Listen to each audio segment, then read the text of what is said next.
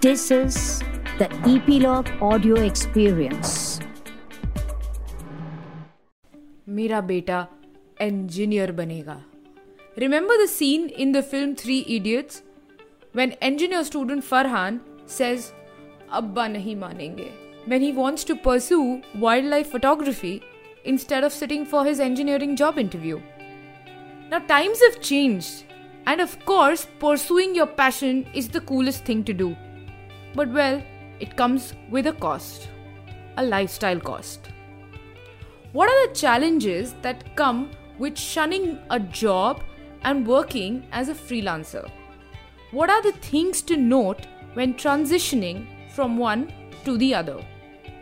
Welcome to Voice of Achievers with me, Yashika. Each week, we dive deep into the career trajectories of passionate individuals and focus on key aspects from their journey that may be helpful as you build your own career path. Let's welcome Mr. Navaneeth Ramanathan, who runs Alchai Design Studio, a UI UX design studio focused on experience and interface design for web and mobile applications. He has over 13 years of industry experience across various domains and has worked for companies like Nokia and ThoughtWorks before turning to freelancing and eventually starting his own design studio in Bengaluru. Currently, he's working on crafting experience design for mental health and wellness projects initiated by public research universities in Australia. He talks to us today about measuring growth in creative careers and gives us a reality check about freelancing careers. Welcome to the show, Navaneeth. Hi, Ashika. Thanks for having me. So you started learning about user interface design, which is UI UX design, when this wasn't even a proper career alternative. Tell us more about the apprehensions in your head when you started out, especially since you were about to invest all your savings into learning this. How does one be better prepared when starting out? For me, when I started out, I didn't have a intention or thought process to get into UI UX because the term was pretty much nascent at the time. I liked sketching. I was into art when I was young. Something which I did, losing track of time. So that was one thing which I was pretty firm about. I know that for a fact that I want to get into designing. I was pretty sure this is what I want to do. The only thing is I had enough backup for the sabbatical which I was planning, trying to switch to design field. You had invested a large part of your savings into learning this. I mean, it's a risk-taking process, especially in the initial part of your career. Were there apprehensions as such when you started out? I took a break as to give it a try. Okay, so I had enough backup for 6 months. So I was not worried about, because I had already worked for 3 years that time. So I was always pretty confident that I can go back to work if things doesn't go well. So you mean to say that the risk-taking was a planned and a strategic move? Definitely a calculated risk. Make sure you have enough backup for 3 to 6 months. If these days switching to a passionate job and then quitting your job overnight, all that seems fancy. But what I would advise is to take a calculated risk so that you can always balance it out when things doesn't go well. Also, your journey started in an engineering college. It moved to a telecom job, all the way to a freelancer, and now to an entrepreneur. And you have said that you always had an inclination towards design and you knew where you had to go. Why is it so hard to embrace what you like doing from the start? And don't you think you'd be better off if you landed in this profession rather earlier? Okay. Yeah, so we come from this generation where we decide what to do in life, either while doing engineering or after completing engineering or something like that, because that became a norm a few years back. I think it's slowly changing now. But having said that, I don't regret the journey because I believe every journey is unique and every experience I went through adds value to the journey basically. So whatever I'm doing right now has been shaped through the experience I got in telecom industry or sales support or working for companies and things like that. The uniqueness factor comes with your unique journey. Like of course that is a conventional way of joining a design school and things like that. If if someone figures out way ahead in time that okay, this is what I want to do. I mean, there is a whole generation which has gone through this. Do whatever you want to do in life after doing your engineering. So I believe That's exactly my point, and I'd like to dwell a little more on this simply because you said that parts of these engineering days, or say your job in the telecom industry, have added value to what you do today. Is there an incident or two that you may want to share? while doing engineering, I was constantly creating something like either sketching or creating artwork, designing posters for the all these symposiums and conferences which happens in engineering colleges, right?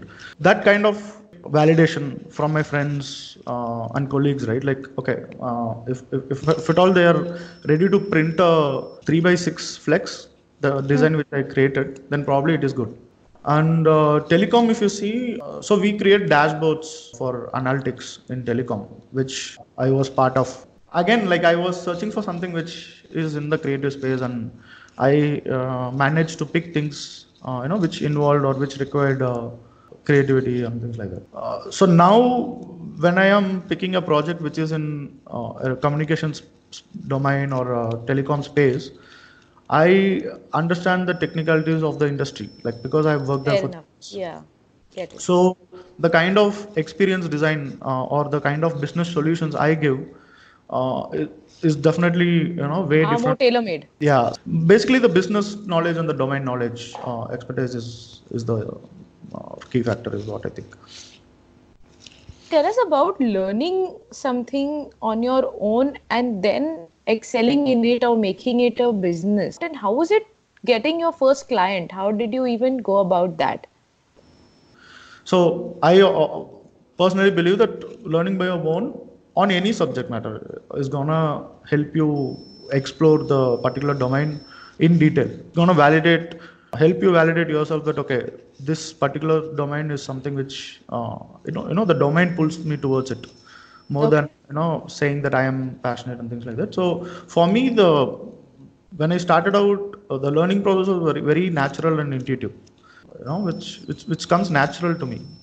So that's the validation you have to have when you are switching careers or learning something on your own.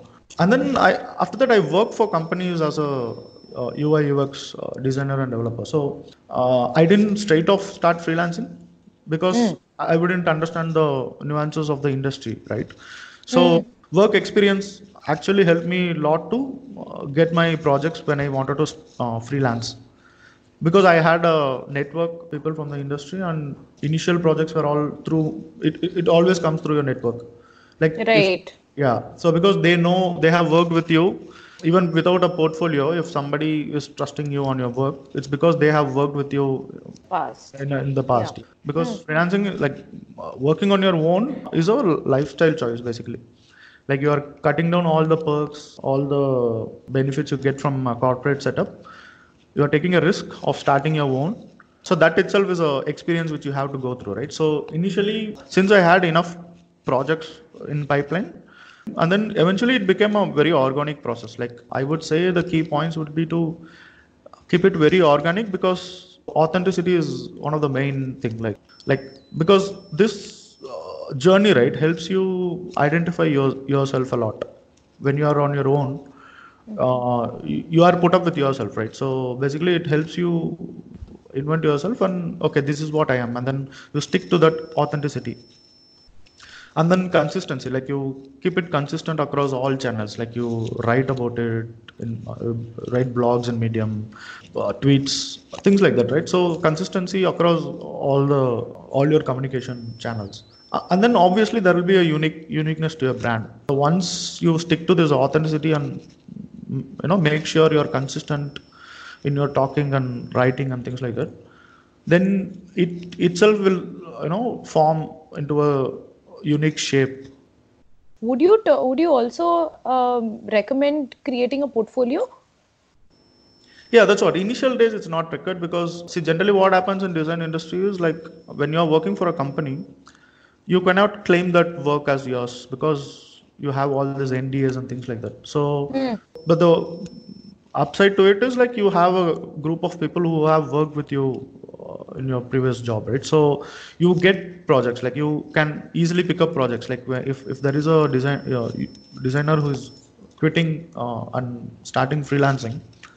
Probably all his friends are gonna bug him with projects. Like that is what I've seen as a common pattern. Like say it for any field, like even writing. If you are a freelance content writer, there is always like 3-4 people around you who needs content or someone who they know. So it's always reference always works best at the initial days. And then once you are down 3-4 projects from your network, then obviously you form a portfolio. Like it's naturally formed. And then yeah, from there you can take a note like what is the kind of portfolio you want to build, and then pick and choose the project you want. You said that the initial set of clients, of course, are very organic because you've moved from and they have worked with you in the past.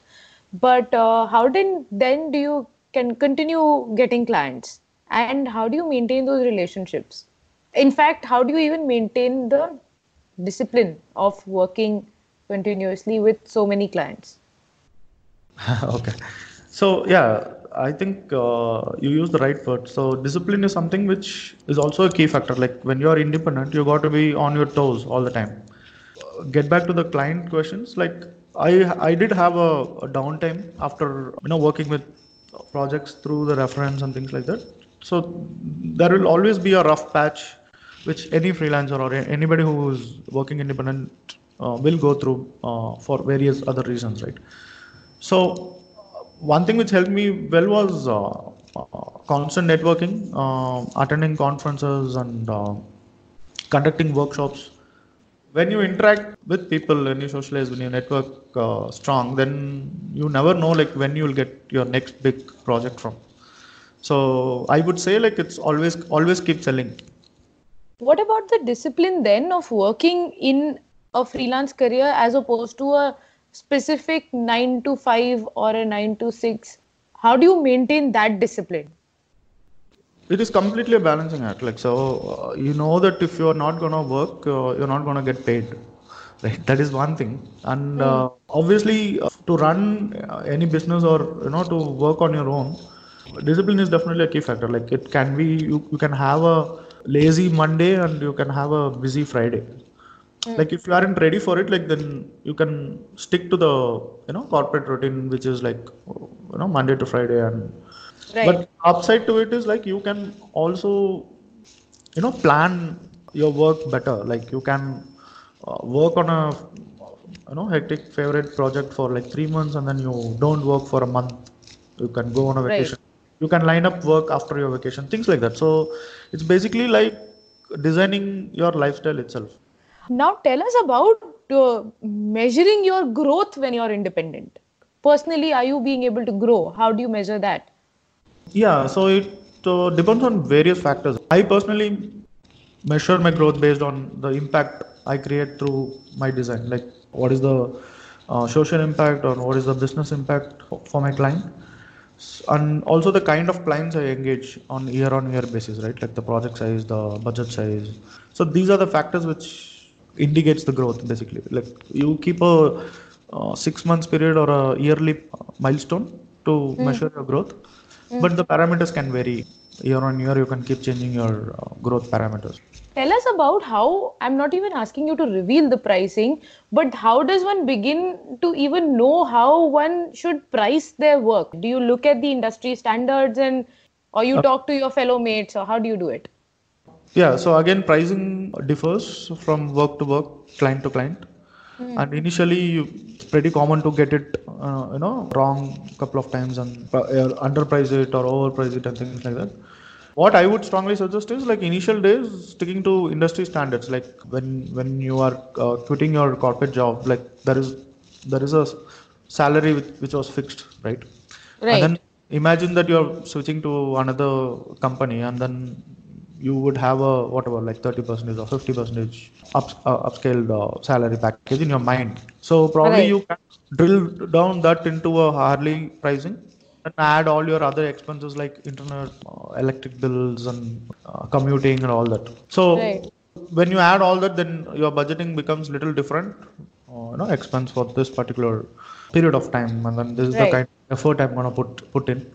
That will be a good start, and moving forward, it will get optimized. Like invent new pricing models, and it comes through practice that okay, this didn't work out in the previous project. Like let me try a different model this time. So I would like you and request you to break down the user interface and user experience design career for our listeners experience, and what are the different kinds of career options one has. okay, so the industry comes up with all fancy variants on a day-to-day basis. But to put it in simple words, like you have two things. Like one is logical, and then the other one is creative. It depends on what kind of person you are and what is the kind of work you like to do. So I'll just pick a mobile app as an example. So there are two things to it. Like one is aesthetic and functional. So aesthetic is the one you see, one the user sees it, and then functionality part is the way it works. Both of these are important for the experience. What are the different kinds of career options one has? Split it into three things. One is proper designers, like graphics designers, who create basically the branding, the creatives, and things like that. And then UX designers who analyze the business, come up with use cases, like come up with better experienced strategies and things like that. And UI, there is a development part which is who gets things done, like who gets the design implemented. For example, when you click a request, like when you submit a form and it's going to take long time to load, then it's a bad experience. Even though the page looks, fancy and jazzy, you can choose to be a UI developer who codes, and you can choose to be a designer who designs. And there are some unicorns in the industry who does both. Okay. So if you're a creative person, you use more of your right brain, and if you're a analytic, logical person, like you use more of a left brain. And talk to us about recruiting people then. How do you find the right people, and what are you looking for when you're, of course, again, these are two different aspects that I'm looking at. But number one is, what is it that you're looking for when you're recruiting people? And two is that, how do you build the right team? Yeah, so again, like I said, reference always works best because people around you know you better, and the people they are referring also, they make sure that okay, this kind of works with the culture which you are trying to build and things like that. I'm also working with freelancers, like who I have worked before. Like when you ask about quality, it's more about obviously the passion towards their job. And honesty, commitment and honesty is more important over any technical skills. Like you can train any resource if there's a technical skill or but you need this core values so that it becomes easy to work for a long period of time. Superb. What does achievement mean to you? The impact I create through my work is something which I value a lot. Which I would say, so any impact, be it social or business impact through my design. Something which I value as an achievement. Lovely. So all the very best to you, and we really hope that you go great lengths in your career space. Thank you, Yashika. Thank you for being on the show. Great talking to you. Thanks for tuning in. Feel free to share your thoughts and feedback in the comment section. Do rate us on Apple Podcasts if you like the episode. Subscribe or hit follow Voice of Achievers on Apple Podcasts, Google Podcasts, Hubhopper, Spotify, JioSaavn, Gaana, or wherever you get your podcasts from. Send us an email on editor@voiceofachievers.com or find us on voiceofachievers.com to share guest suggestions or topics that you'd like us to cover. Don't forget to tune in next week again.